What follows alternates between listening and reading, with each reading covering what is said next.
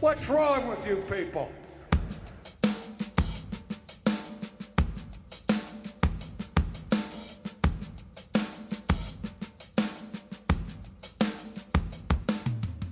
Welcome to Not Another Baptist Podcast, and we hope you like the new look as we shared our new logo and all of that. We love it. But remember, all of the upheaval and disruption of the last 2 years has left many asking, what does ministry look like now? The Ministry Now Conference will answer this question. On March 22nd through the 24th, experienced ministry leaders from all across the nation will gather at Southwestern Seminary in Fort Worth, Texas, to explore how churches can thrive in this ever-changing ministry context. Founded on an unyielding commitment to biblical truth, built by an expert practitioners, and designed to encourage and equip God's people in every area of ministry, this gathering will empower you to live your calling wherever you serve the Lord. And so join us in Fort Worth, Texas, March 22nd through the 24th, and you can reserve your tickets now at swivets.edu/now. What is up? Dr. Kyle, non-alcoholic beerman. It is so marginally good to see you today. How are you, man? Matt, I'm not good. Yeah, why? Do you know why I'm not good? Let's see. Gas is up to about $4. That's true. There's a war on the other side of the continent. That's true. But you're going to complain about baseball. I am. Now, it's not that those things are unimportant, but right now, in the immediate future, in the world of Kyle Bierman, dude, you're gonna get. And that's baseball. You're gonna get canceled. That's baseball. Say you're joking, Kyle. Yeah, of course I'm joking. Okay. Anyway, but still, baseball. There is no joy in Mudville. Kyle, it's going to be okay. We've got college baseball. We've got the That's Christian baseball organization. You know, there's still some baseball on TV. Yeah, that's true. Okay. It's okay, that's man. True. But I'm doing well. We are, as we record this, loading our car, or as this goes live, we will be loading our car to head to Orlando for a week or so in sunny Florida. Hopefully it's sunny. Actually, I'd be okay if it's overcast. But and are you doing Disney World? Are you doing Universal? Are you doing all the above? Yes, we're doing 4 days at Disney World and 2 days at Universal. I can't remember what their two parks are called, Islands of Adventure or something like that, and another one. And are you going to the Wizarding World? Yes, we are. And we've all right. Now you'll be canceled. I'm sorry, Matt. You're canceled. We've both been canceled on one episode. And speaking of canceling, today we are talking about social media. Think before you tweet. 5 biblical considerations about social media posts. Now, Kyle, you ran this from our mutual friend, Clint Ellis, which on Sunday I'll be preaching for him. You can be praying for his church in Tallahassee. I'll be preaching for him this Sunday. But as we talk about this, he shared a post on NAM Replant blog about social media and about how we utilize it and ultimately how we utilize it for the glory of God. And so today, quickly, we're just going to run through these 5 considerations as you stand in front of or behind or whatever with your laptop, ready to go, ready to fire off that tweet, what you need to think before you tweet. Number 1 is where we start. Start with a commitment to God to glorify Him with your posts. Kyle, take it away. Yeah, and so he quotes Psalm 19:14, "May the words of my mouth, the meditation of my heart be acceptable to you, Lord, my rock and my redeemer." And I think if we started here, there would be a whole lot of things that would not be posted that could be problematic. You know, does this glorify God, or is this going to cause maybe some people to do the opposite of glorifying God, right? Is it going to maybe even cause reproach upon the name of God with those who would see it, particularly those who are not believers? I just think, you know, and I've certainly been guilty of this. I know you have as well. And it's you know, this, and I mean, in all honesty, this is a really good question to ask ourselves before we do anything, right? Like before I get up out of bed in the morning, how can I glorify God? Does getting out of bed glorify God today? Nope. Okay. Yeah. And I think a couple of days ago, or maybe now weeks, that right now everything's just rolling together into one. So it could have been yesterday, it could have been a month ago. But a prominent evangelical leader shared about just his realization that every careless thought and word and everything is between him and God, and deleted past posts and repented and just said, I'm just taking a break from this because it's easy to fire off that tweet and one, and we'll dig into some of this stuff in a little bit, but forgetting not just that there's a guy on the other side of the interwebs that you're attacking or whatever it might be, but also that you're held to that standard with a holy and righteous God. And so a great question to start, as you said, everything, whether it's eating that Big Mac, getting out of bed, what you just said about Major League Baseball being more important than a war in Ukraine. You need to start with a commitment to God that you're going to glorify Him with your post. And then, number two, before you engage someone or in some kind of a debate on social media, maybe a Facebook group or a tweet thread, whatever, discern the likely outcome of your engagement. Because Kyle, I don't know about you, but I was a committed Calvinist until one Facebook post changed that. No, I'm totally kidding. Whatever commitments, all that kind of stuff that you have, sometimes you have to ask yourself, is this worth, am I going to change somebody's perspective or whatever as you debate? So before you engage someone or a debate on social media, you need to think about the likely outcome of your engagement, because it's not just between you and Kyle, unless it is just a Facebook message, or a direct message or a text. It is seen by thousands upon thousands of people. And then if it's public, then technically the entire world could see. And he talks about Proverbs 26:4-5. What does that say, Kyle? It says, "Don't answer a fool according to his foolishness, or you will become like him yourself. Answer a fool according to his foolishness, or he'll become wise in his own eyes." And so I think what it's saying there is that you need wisdom in the way you respond to people. For sure. So Yeah. There's a season to respond. There is a season to bite your tongue. Yes, or just bite your fingers. You're not typing. But typically, who you follow, who you're friends with on social media, who their friends are connected to. And as such, it should not be tough for us to discern, he says, where and when to engage. If you know that an individual is unlikely to change, to be moved by your input, resist the urge to wade into the debate, right? We've seen it time and time again. Somebody posts something and the typical characters come in, and the immediate aftermath of that, and it just ends up being a difficult day for all involved. And but he says, on the other hand, if your input is likely to be well received, feel free to enter that exchange. And I think that's important too.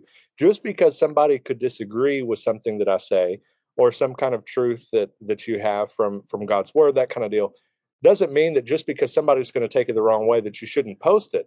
But you just have to use wisdom here. And so that's why he's calling us to discern, right? Just think about the situation, read the room, as we say, read what's going on, see what's happening. And sometimes, as he added, a personal call or a text to somebody that maybe you see something they said online is infinitely better, because when it's public and so forth, they then immediately are going to have the pride on display and so forth, and have to chime in and maybe seek to defend themselves, where a phone call, a text, or something like that would do just fine. Kyle? But what if I'm always right and everyone just needs to agree with me, Matt? Well, you don't have a verified badge on Twitter, so I'm sorry. Number three, speaking of Kyle, as he entered this discussion talking about baseball, consider the state of your heart. Kyle is having a hard day, right? Baseball is not back. We don't know when it will be back. And so Kyle is so upset, so bitter, that maybe he would have the temptation to enter into the foray of social media and just loft out some missiles and everything else and just destroy everybody in his path. But if you're consistently drawn to social media debates, arguments, or controversies, you need to check your heart. Luke 6:14, 6:45 says, Good person produces good out of the good stored up in his heart. An evil person produces evil out of the evil in his heart, for his mouth speaks from the overflow of his heart. I think the latter speaks to Bart Barber, but that's another topic. So what flows out of our fingertips is not much different than what flows out of our mouth, right? So when you're regularly talking and, as a pastor or, arguing with friends personally, one-on-one, all of that kind of stuff, if you're very contentious in person, it's definitely going to probably overflow onto social media. But sometimes people that are great in person get behind a computer and it's completely different. And either it is I'm late, it's late, I'm tired, I'm frustrated with something that's happening in my life here, the real world. And then so I'm going to go out and try and kind of show off on social media. And that's very tempting and very difficult to pursue. So if Christ dwells in us, we have to be careful to reflect that reality in our social media presence. Kyle? Yeah, and I think social media it can be a wonderful tool, but it also reveals a whole lot about the state of our hearts, right? Because as you mentioned, I mean, sometimes you'll come across someone who's wonderful in person, but online they're just they have a completely different personality. I think some of that is because sometimes if you said the things face to face that you would type online, there's a fist coming from the person across from you, right? That doesn't exist. And so sometimes it's very easy to be harsher and to say meaner things coming from a keyboard than face to face.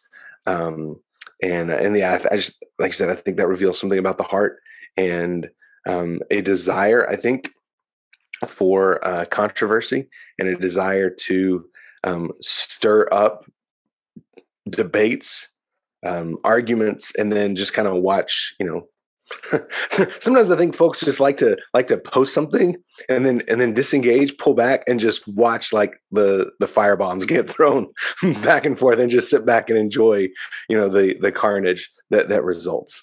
And that, yeah, like it's a heart issue, absolutely.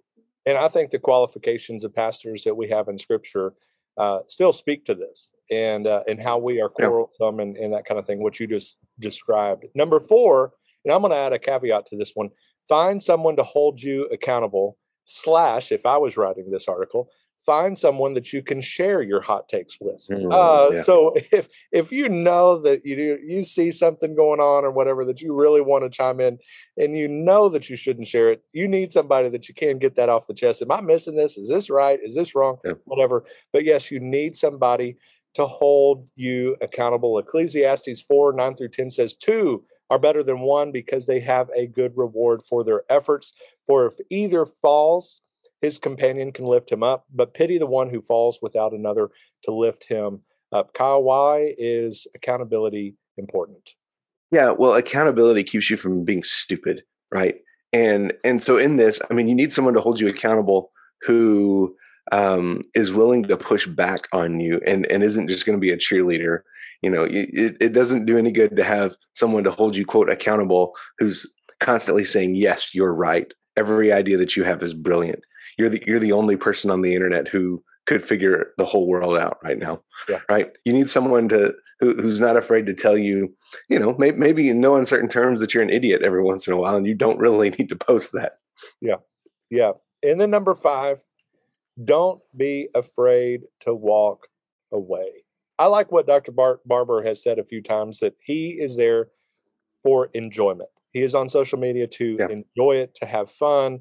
He and I banter back and forth. He banters with others. He's got a wide platform of people from every kind of theological bent and persuasion, but he is there to have fun, and has said multiple times, if it ceases being fun, he's just not going to do it anymore. Now, it hasn't been fun for me for a long time. But I'm still there, and for me, I share the Spurgeon quotes in the morning, a few pictures here and there, but it's just something. And then you're a thorn in Bart's side the rest of the time. The rest of the time, I have 50% Spurgeon, 50% trolling Bart.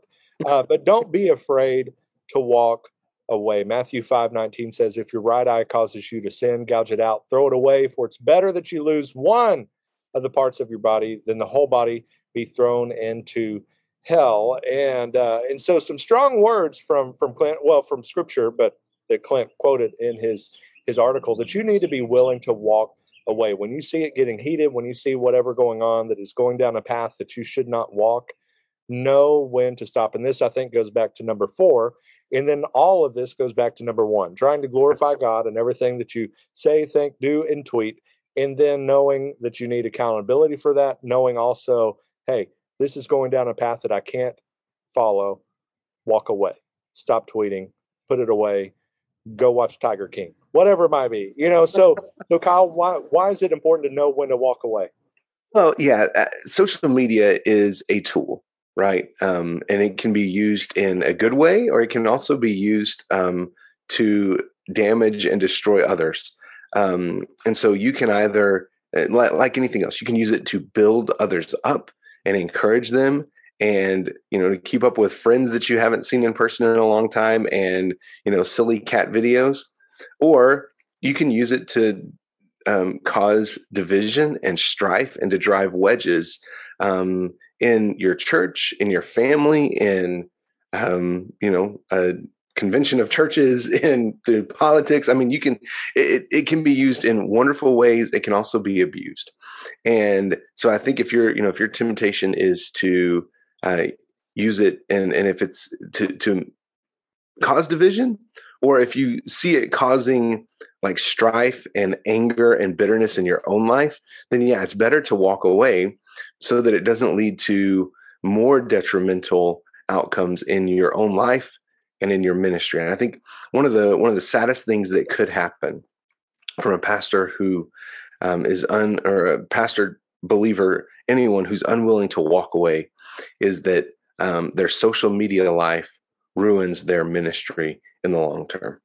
That's an outcome that's absolutely not worth it, right? Social media is not worth that risk if that's a temptation. If you're younger, and really anybody, know that your tweets can and will be used against you. Yes. Seek other employment, all of that kind of stuff. Something I said often as a student pastor is think before you post. And because colleges look at it, jobs look at it. If you are a pastor, your next church is going to look at it. And so it's important to make sure that, number 1, you start with a commitment to glorify God with your posts, with your tweets, with everything, your retweets, your likes, all of that we're trying to glorify God by being on social media. That before you engage, debate, or any of that on social media, discern the likely outcome of that engagement.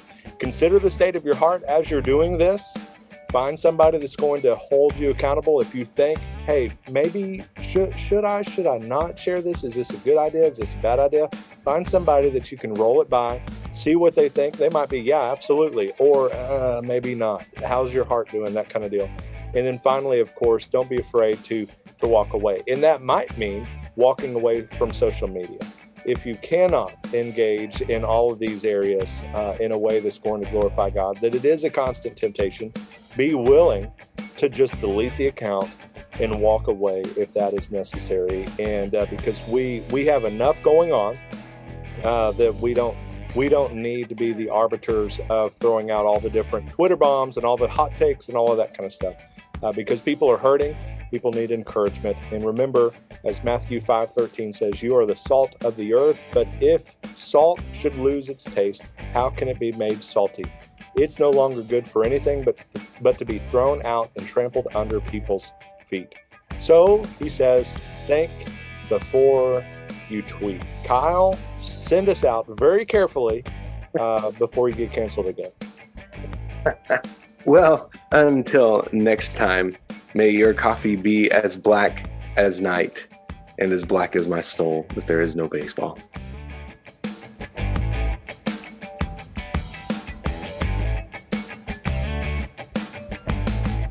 What's wrong with you people?